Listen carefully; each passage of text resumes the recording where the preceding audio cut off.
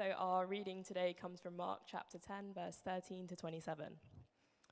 People were bringing little children to Jesus for him to place his hands on them, but the disciples rebuked them.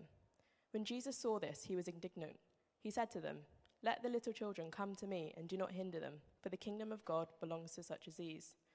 Truly I tell you, anyone who will not receive the kingdom of God like a little child will never enter it." And he took the children in his arms, placed his hands on them, and blessed them. As Jesus started on his way, a man ran up to him and fell on his knees before him. "Good teacher," he asked, "what must I do to inherit eternal life?" "Why do you call me good?" Jesus answered. "No one is good except God alone. You know the commandments. You shall not murder, you shall not commit adultery, you shall not steal, you shall not give a false testimony, and you shall not defraud. Honor your father and mother." "Teacher," he declared, "all these I have kept since I was a boy." Jesus looked at him and loved him. "One thing you lack," he said. "Go, sell everything you have and give to the poor, and you will have treasure in heaven. Then come, follow me." At this, the man's face fell. He went away sad because he had great wealth. Jesus looked around and said to his disciples, "How hard is it for the rich to enter the kingdom of God?" The disciples were amazed at his words, but Jesus said again, "Children, how hard it is to enter the kingdom of God. It is easier for a camel to go through the eye of a needle than for someone who is rich to enter the kingdom of God." The disciples were even more amazed and said to each other, "Who then can be saved?" Jesus looked at them and said, "With man this is impossible, but not with God. All things are possible with God."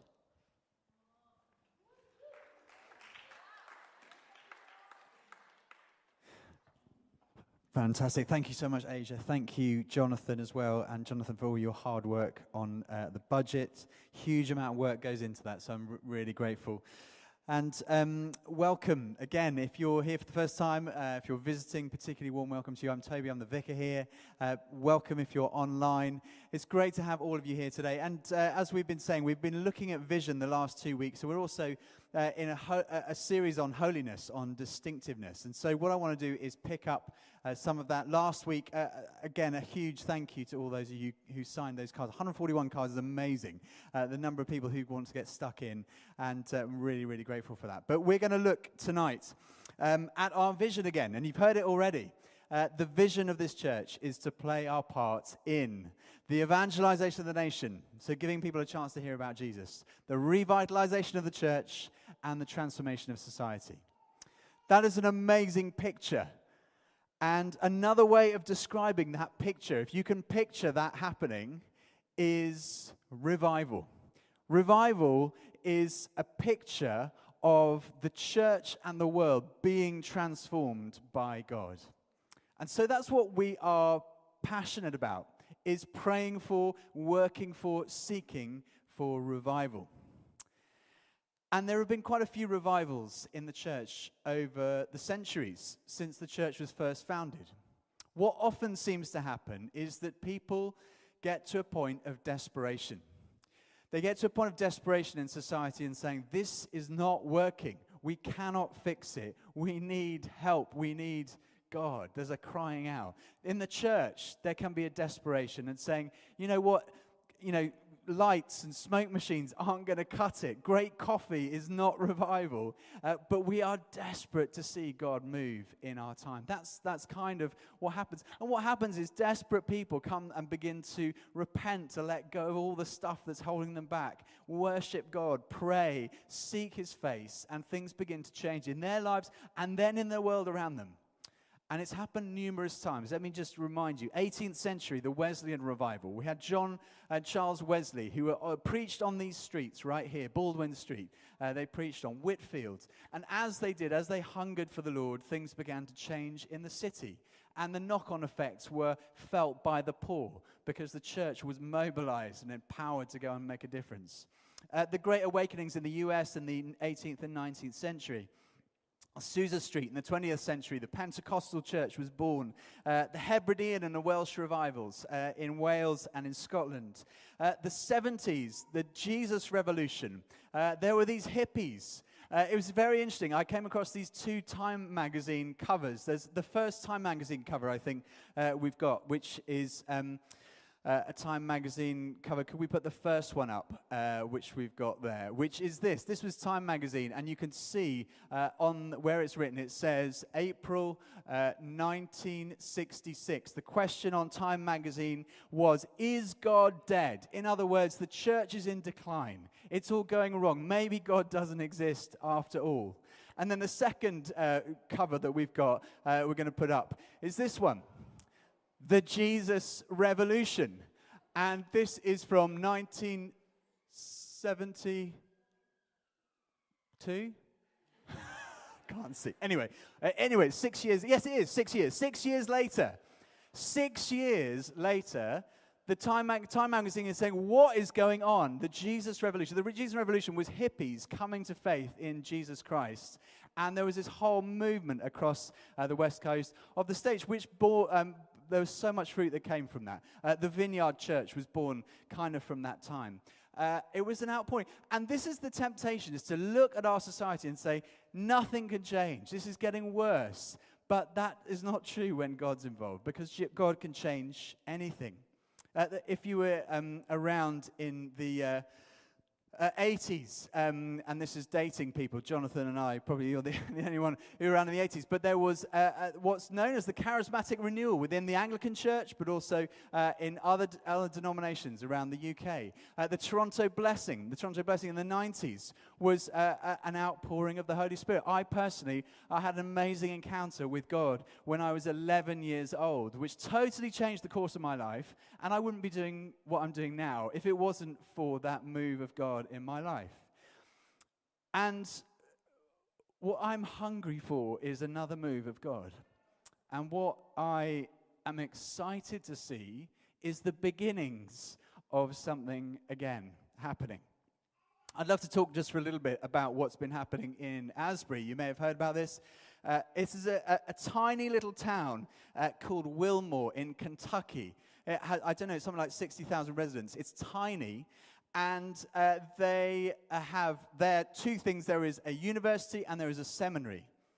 And this is 4 weeks ago, almost to the day, there was a normal chapel service in the university. It wasn't in the seminary. It wasn't all the sort of, pastors training. It was in the university with the students.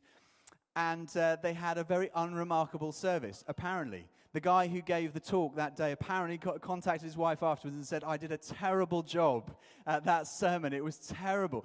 And most people left. 19 students remained behind. And those 19 students just felt this sense of what I've just been talking about, praying for God to do something, praying for change in their lives, repenting of stuff that was going on in their lives, and worshiping the Lord. There was this hunger for God. And what happened is they carried on praying, and other people joined them, and more people joined them, and this thing went on for 2 weeks. And what they estimate is over 100,000 people have visited this tiny town over the course of those 2 weeks. Now, as Dave was talking about the other week, this is what Pete Gregg's sort of description is. What's happening Asbury everything? No. Is it something? Yes. And I think the reason why it's something is because there's a bit of a knock-on effect. I think it's a hunger that people across the world share. And I feel that here is that we are hungry for God. We've tried everything. We've tried the best, possible coffee and donuts. They're wonderful, but it doesn't bring a revival. We're desperate for God to move in our hearts and to change something. So Pete Gregg, director of 24/7 Prayer this week, he wrote an article about the popcorn effect. He basically was talking about popcorn. I don't know if you used to having popcorn, you put it in the microwave, and the popcorn, the kernels reach a certain temperature. If they reach 170 degrees, 34% of the corns will pop, apparently. It's a scientific fact. They will pop. And his point was like, I think that's what's going on now. There is popping happening, not just in Kentucky, but across the US, across the world, certainly in this country. My friends who lead churches, we've been talking, we've been discussing. There's something going on. But Pete Gregg's point is we want to pray that temperature doesn't go down again, but we see it increase. Because if we see it, apparently, if you get another 10 degrees to 180 degrees, 96% of the kernels will pop. And that's what we'd love to see. Wouldn't you love to see 96% of churches in this country just being filled with the Holy Spirit and an amazing move of God? And I think that's happening here. I said that already. There's been some really exciting stuff going on. It's the beginnings of something. The student weekend away. I don't know how many of you were on the student weekend away. But it was an amazing sense that God is doing something there, an outpouring of the Holy Spirit. We had our week of prayer 2 weeks ago. We had the 24/7 prayer room open. 88 slots of people praying for an hour, 88 hours of prayer, 150 people coming through the building. Kingdom Come we had at the end of the week, and people just crying out to God, please would you do something in our time and in our way. And I think there's this hunger for God that is growing. And this is a picture of the beginnings of something. But I'm with Pete Gray. I want to see more. And not for my benefit, but for the benefit of the world that we live in. We are in desperate times. We need God. So this is a picture of revival. Our vision statement is a picture of revival. This is what we're longing for, praying for. But the way that Jesus described it is not revival. The term that he used was the kingdom of God. This is what he talked about, the kingdom of God. He said the kingdom of God is coming. The kingdom of God is advancing. The kingdom of God is the rule and reign of Jesus Christ in the heart of an individual, and then in the heart of many individuals, and then in a community, and then in a city. It is where Jesus is on the throne. He's in charge. And we'll see that fully when Jesus returns. The kingdom of God will be fully there, but we also see it breaking in parts. And I think that's what we're seeing now, is a breaking in of the kingdom of God in certain places and in people's hearts. And don't you long for that to happen more? Don't you long for confidence to return to Christians, to the church, to boldly say, Jesus is alive? Don't you long to see that overflowing into the streets, the hope to return, to the environment to be changed, the hungry fed, the sick healed, the prisoners set free, the homeless housed? Don't you long for that? The question is how? How can we do that? And that's why I've chosen this passage to speak on today that Asia read earlier. Because Jesus has 3 clear things that we can do if we want to see the kingdom of God breaking in. So the first is this: receive like a child. Receive like a child. Verse 15, this is what Jesus says. He says, I think we've got it on the screen, truly I tell you, anyone who will not receive the kingdom of God like a little child will never enter it. The context for this passage is Jesus has been approached by some Pharisees, some legal experts, some elders who are trying to trap him with a question about divorce. And Jesus, as ever, is super smart. He sidesteps their trap, and he basically says to them, why are your hearts so hard? And it echoes the words of the writer of Hebrews. It says, today, if you hear his voice, do not harden your hearts.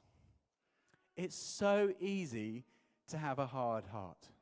If you live in the world that we live in for any length of time, your heart will become hardened. That's the natural way of things. We go towards entropy. We go towards a kind of hardening of our hearts. It's the natural thing of living in the world that we live in. And if I'm honest, my heart has, at various times in my life, been really hard. And I think even over the last couple of years, I think, lockdown and pandemic, it's felt hard. I don't know if you felt that too. And there's very good reasons for how people's hearts get hard. You go through tough stuff. You have to harden up. And I'll be honest, when I heard about the Asbury revival, I was a bit cynical. I was a bit like, well, I've heard people talk about amazing things happening. It's in America, after all. These things always happen in America. No, sorry. Sorry, whoever. Yeah, anyway. I love America. I love America, and I love Americans. But anyway, there's part of me that was a bit cynical, I'll be honest. I was a bit hard. But you know what happened is that I began to listen to the stories of people who had been there, friends of mine who'd been out to visit them. And the things that came out was not what I was expecting. First of all, nothing was planned. You know how we love to plan and strategize what we're going to do. There was no strategy. What happened was that a few students who weren't in charge just decided they wanted to go after God. And things began to grow. The second thing, what was amazing, was there's no one famous in Asbury. There's no superb preacher or, worship leader that anyone's ever heard of. There was this guy who made an absolute Horlicks of a sermon. And yet, God was at work there. And it was all based in prayer. It was a hunger for God. Not for anything else, but for God. And as I heard these stories, and I've talked to friends who've been out there, what you pick up is this sense in which people are just hungry for the Lord, and the Lord is delighted with that. He is delighted with that hunger. And now what I'm saying here is not that we need to stop being analytical. And I don't think that's what Jesus means when he says being a child. He also says at another point, be as innocent as doves, so like a child, but also as wise as serpents. There's an importance to be wise. We're supposed to discern these things. Is this of God or not? So it's okay to analyze. But I think what we're warned against is having hard hearts, cold hearts that have just switched off from expecting anything. And Jesus values children in a way that the contemporary society did not. Children were not valued at all in that society. And so for Jesus to welcome the children to him, the disciples go, "No, I'll get the children away from Jesus. He's far too important." And Jesus says, no, welcome them. And I love that about Jesus. And I think there's a few things that we can learn from this. First of all, we need to learn from people who are younger than us. The whole of our world is completely the other way around. We learn from people who are wise and mature, but actually we can learn from those who are younger than us. And the greatest example is a young child. Feel like there's nothing to be taught by these. But what I loved about Kingdom Come was there were three we had a chance for people to share words and pictures. And the three words that I've heard come back to me were from a couple of 12-year-olds, or three 12-year-olds. How old's Paddy, Emma? 12, exactly, yes. So Paddy, Izzy, and Theo had these three words. I love that it was children who were hearing from the Lord. I want to listen to those words. And I'm going to pull those out later on in this talk. I'm also so grateful. What I'd love to encourage us is to do, how can we learn from those who are younger, but also how can we invest in those who are younger? And I think there is a huge impact. I'm so grateful for the students in this church. I am learning so much from you. I had an amazing time on Tuesday morning. We had our staff meeting. And some of our staff, the younger staff, said, "Can we gather around you and pray?" And it was just so humbling to be prayed for. And I was like, yeah, I want more of what you are hungering for too.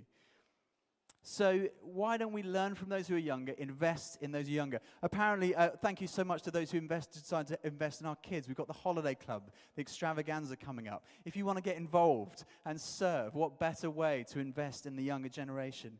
But it's amazing. So learn from those who are younger. Move from achieving to receiving. Move from achieving to receiving. Children don't achieve an awful lot. I have a 1-year-old called Emma, and she literally achieves nothing every day. She is not a contributor to our household in any way. She doesn't produce anything. All she does is consume food, time, changing nappies. She is useless. She's not. I love her. But anyway, I do love her. Don't write in. Anyway, I love her. But I think there's something interesting there, isn't it? But because Jesus says, how do you receive the kingdom? Be like a child. He doesn't say, how do you go out and get the kingdom? He doesn't say, how do you work hard for the kingdom? He says, how do you receive the kingdom of God? Like a child.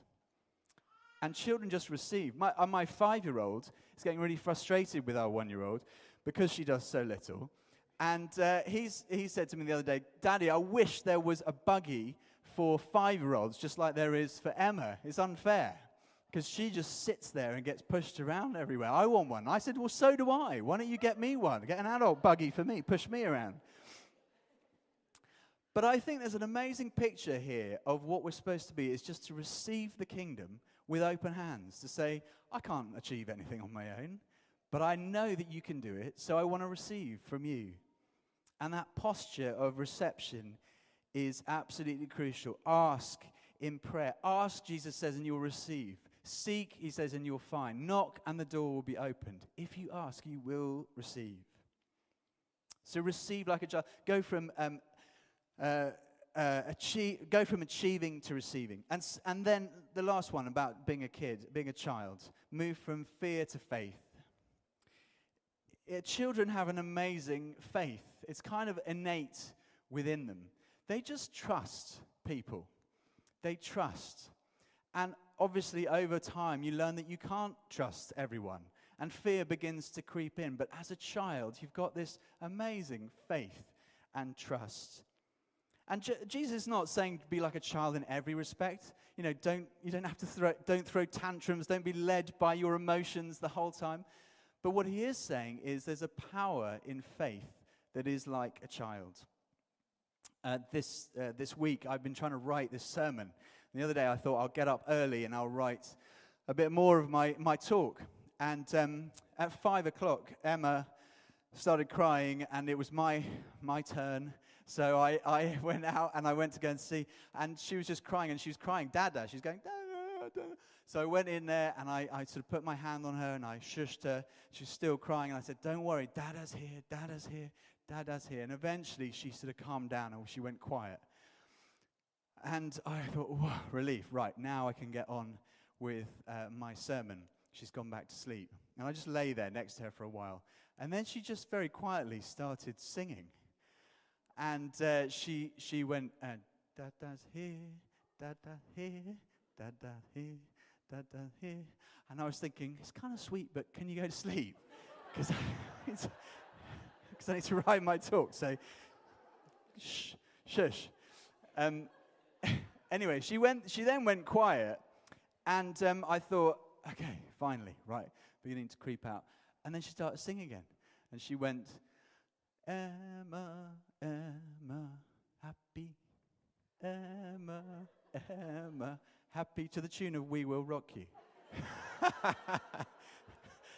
I was like, this is really sweet, but please go to sleep. Anyway, eventually she did go to sleep. But it's interesting, while I lay there in the dark listening to her singing, and I thought, this is quite sweet, I thought, that's something quite profound. That when we know that our dad is here, when we know that dad's here and we're in control, he's in control and not us, then we think, oh, I can relax. I can be peaceful. I can sing. I can sing. Oh, there's another baby. I can sing and just say, I know, I'm happy because God's in control. You know, your Father is actually far more in control than you realize, and he's there. He's with you. And so to approach God in that way is just to say, Lord, I trust you. It produces peace in our hearts. I mentioned that there's this new film, The Jesus Revolution, that's come out to document this hippie revival that happened in the 70s. And it stars a guy called Kelsey Grammer, if you're into Frasier. He's the guy who's there. And he had a quote this week, which is interesting, which I think we've got on the screen. I didn't even know that he had a faith, but this is what he said. I have found great peace in my faith. Jesus made a difference in my life. That's not anything I'll apologize for. Interestingly, he picks out peace is what he's found in his faith. And I think that is the peace that comes from knowing you're a child of God and approaching him like that, to know, actually, Dada's here. Father is looking after you. So, first thing that Jesus says, if you want to see the kingdom of God come, receive it like a child. Secondly, he says, give to the poor. give to the poor. Verse 21, a rich young ruler, we're told, a rich man comes to him, and Jesus says this. Jesus looked at him and loved him. One thing you lack, he said. Go sell everything you have, give to the poor, and you will have treasure in heaven. Then come follow me. This rich young guy comes to Jesus and said, what must I do to inherit eternal life? In other words, it's the same question. What do I need to do to see the kingdom of God? And Jesus said, well, the commandments, you know them. Do not murder. Do not commit adultery. He lists 6 commandments. And the man says, yeah, I've done them all. And so Jesus looks at him and says, well, now just sell all you got and give it to the poor, and then follow me. And the man is sad. It says his face was downcast because he was a rich man. He couldn't do it. What's going on here? Is Jesus saying that every single person, shouldn't have any money and they should give it all away? Well, I think that the key is where he says treasure. He says you will have treasure in heaven. The question is, where is your treasure? Where are you getting your identity and your fulfillment from? And I think he's analyzed that this guy is getting all of his fulfillment and identity from his wealth. Jesus doesn't care about the money. God doesn't care about the money. He's got all the money. What he cares about is this guy's heart. He's going after his heart. And what's interesting is that there's 4 commandments that are not mentioned in this. You know, there are 10 commandments. He lists 6. There's 4 that are not there. And these 4 are all the commandments about worship. They're all the commandments about loving God, putting him first. This man has done everything well on the outside. He's looking moral. But in his heart is hardened to God. He's not worshiping God. And so Jesus pulls that out. He draws that out. He's basically saying where your treasure is, there your heart will be. Don't make money your number 1 ambition. As a number 2 ambition, fantastic. But make Jesus the number 1 ambition. And then everything else will follow. Jesus says, seek first my kingdom and his righteousness, and everything else will be given to you. Theo's word. We had the word about peace, which was from Izzy. Then we had Theo's word was sacrifice. There is a sacrifice, a cost. But the reason why there is a cost to following Jesus is because he knows what's best for us. To give ourselves fully to him is the best investment you can ever make. And it's not because he wants to make your life miserable. He wants to bless your life. And God loves the rich. Did you know that? God loves rich people. Did you spot what it said in that little verse? The rich man approached Jesus. It says, Jesus looked at him and loved him. You know, all of us, relatively speaking in the world, are rich. The good news is that Jesus looks at you and he loves you. Whatever you've got, he loves you. And Jesus is not against owning stuff or having money. And Peter, I think, was the first-hand witness. What I love is the idea of Peter saw this incident and passed this on to Mark, and Mark wrote it down. Can you imagine? It was just a look. It was just a moment. But Jesus clearly looked at this guy and loved him. He had compassion for him. But also God loves the poor. God loves the rich, but he also loves the poor. And he has a particular place for the poor in his heart. He cares about it because he cares about those who have less. Jesus spent all of his time ministering to those who had less. And there are so many different types of poverty, aren't there, in our world?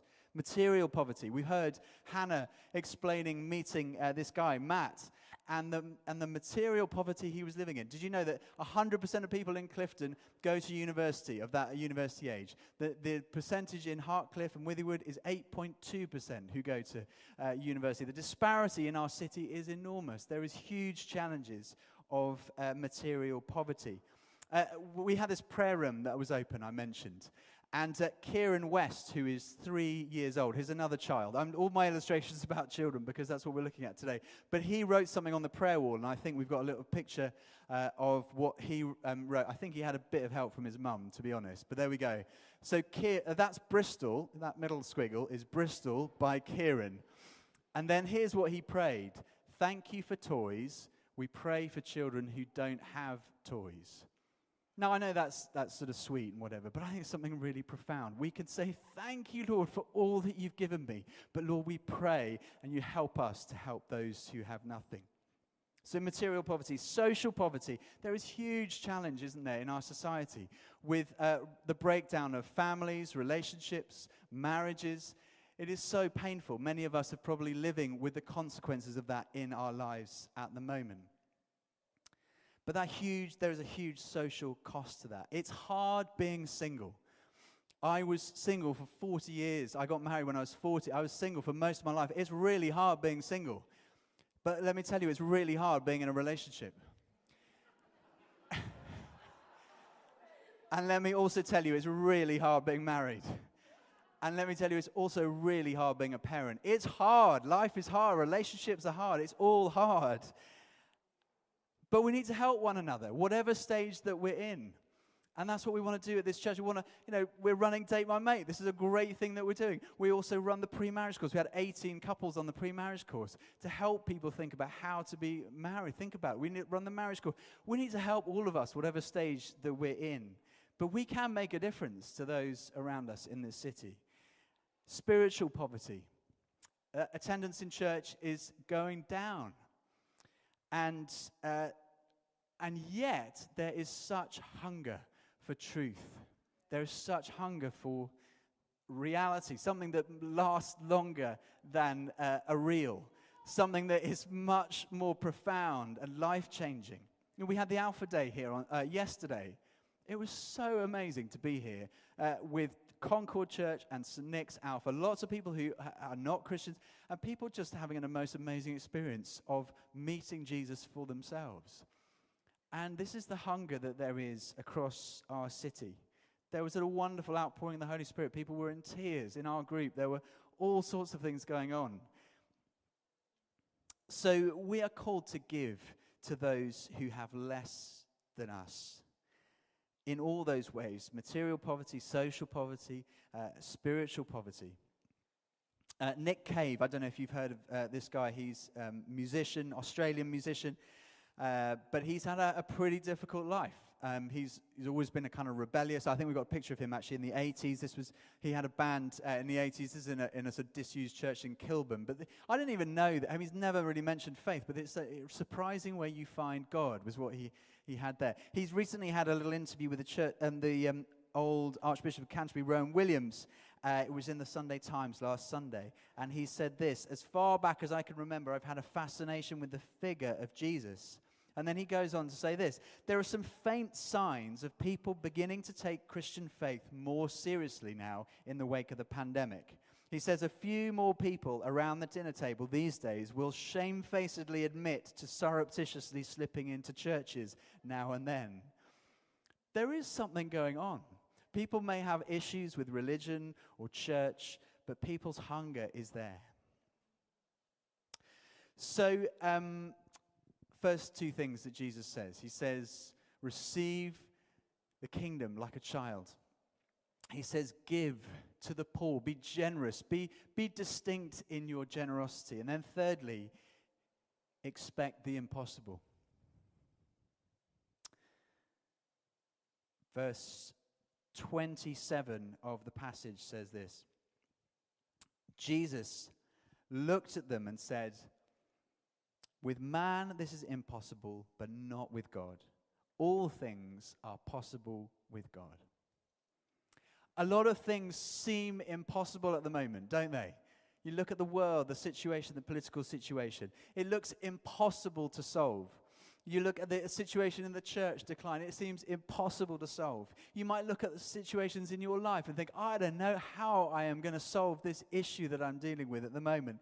You might look at the amount of money we're trying to raise, £163,679. You might think, that is impossible to raise.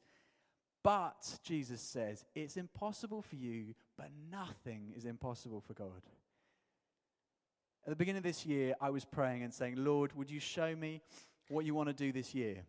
I've got a little picture. I'm going to finish with this. A little picture of Barney. So Barney, I've been indoctrinating into the school of Liverpool Football Club. And so that's when he was 2. I think we've got another picture this year. He's 5 now. Yep, so he's got his full kit. He had a momentary waver in like Man City for a while, but we got rid of that. And anyway, we've got a picture of him. The next picture is when he was much smaller, and when he got his first football, and he got a goal. There we go. Just for modesty, we've got something there. Anyway, that's his goal. It's tiny. So I went on this little trip and for a retreat, and I was praying, God, what do you want to do this year? And the picture I went into this garden, and I saw the next picture, which is those goals, made by the same manufacturer. And I felt God saying, have bigger goals. Have bigger goals. And I said, what? We're working really hard. We're trying our hardest. How can I have bigger goals? I've got nothing left to give. And he just said, have bigger goals. Why? Because what's impossible for man is possible with God.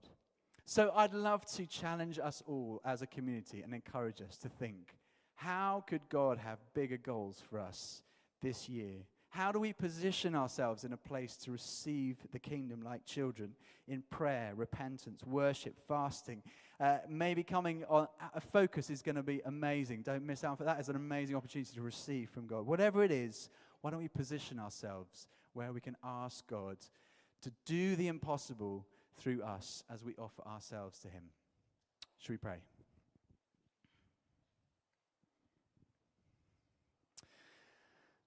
Lord, we offer you ourselves today. And Lord, we are hungry for your kingdom. We thank you for the little signs that we see, the little popping of these kernels of popcorn. We long for more. But Lord, all we can do is offer you ourselves. And that's what we do tonight. We offer you ourselves. We receive from you the kingdom of God. We receive from you your Holy Spirit. We receive everything you have for us. And Lord, we pray from the overflow of what you have given us that we would be distinctively generous, that we would give as people who are full of generosity. And Lord, that you would, as we do that, you would multiply the little that we've got to do the impossible. In Jesus' name, amen.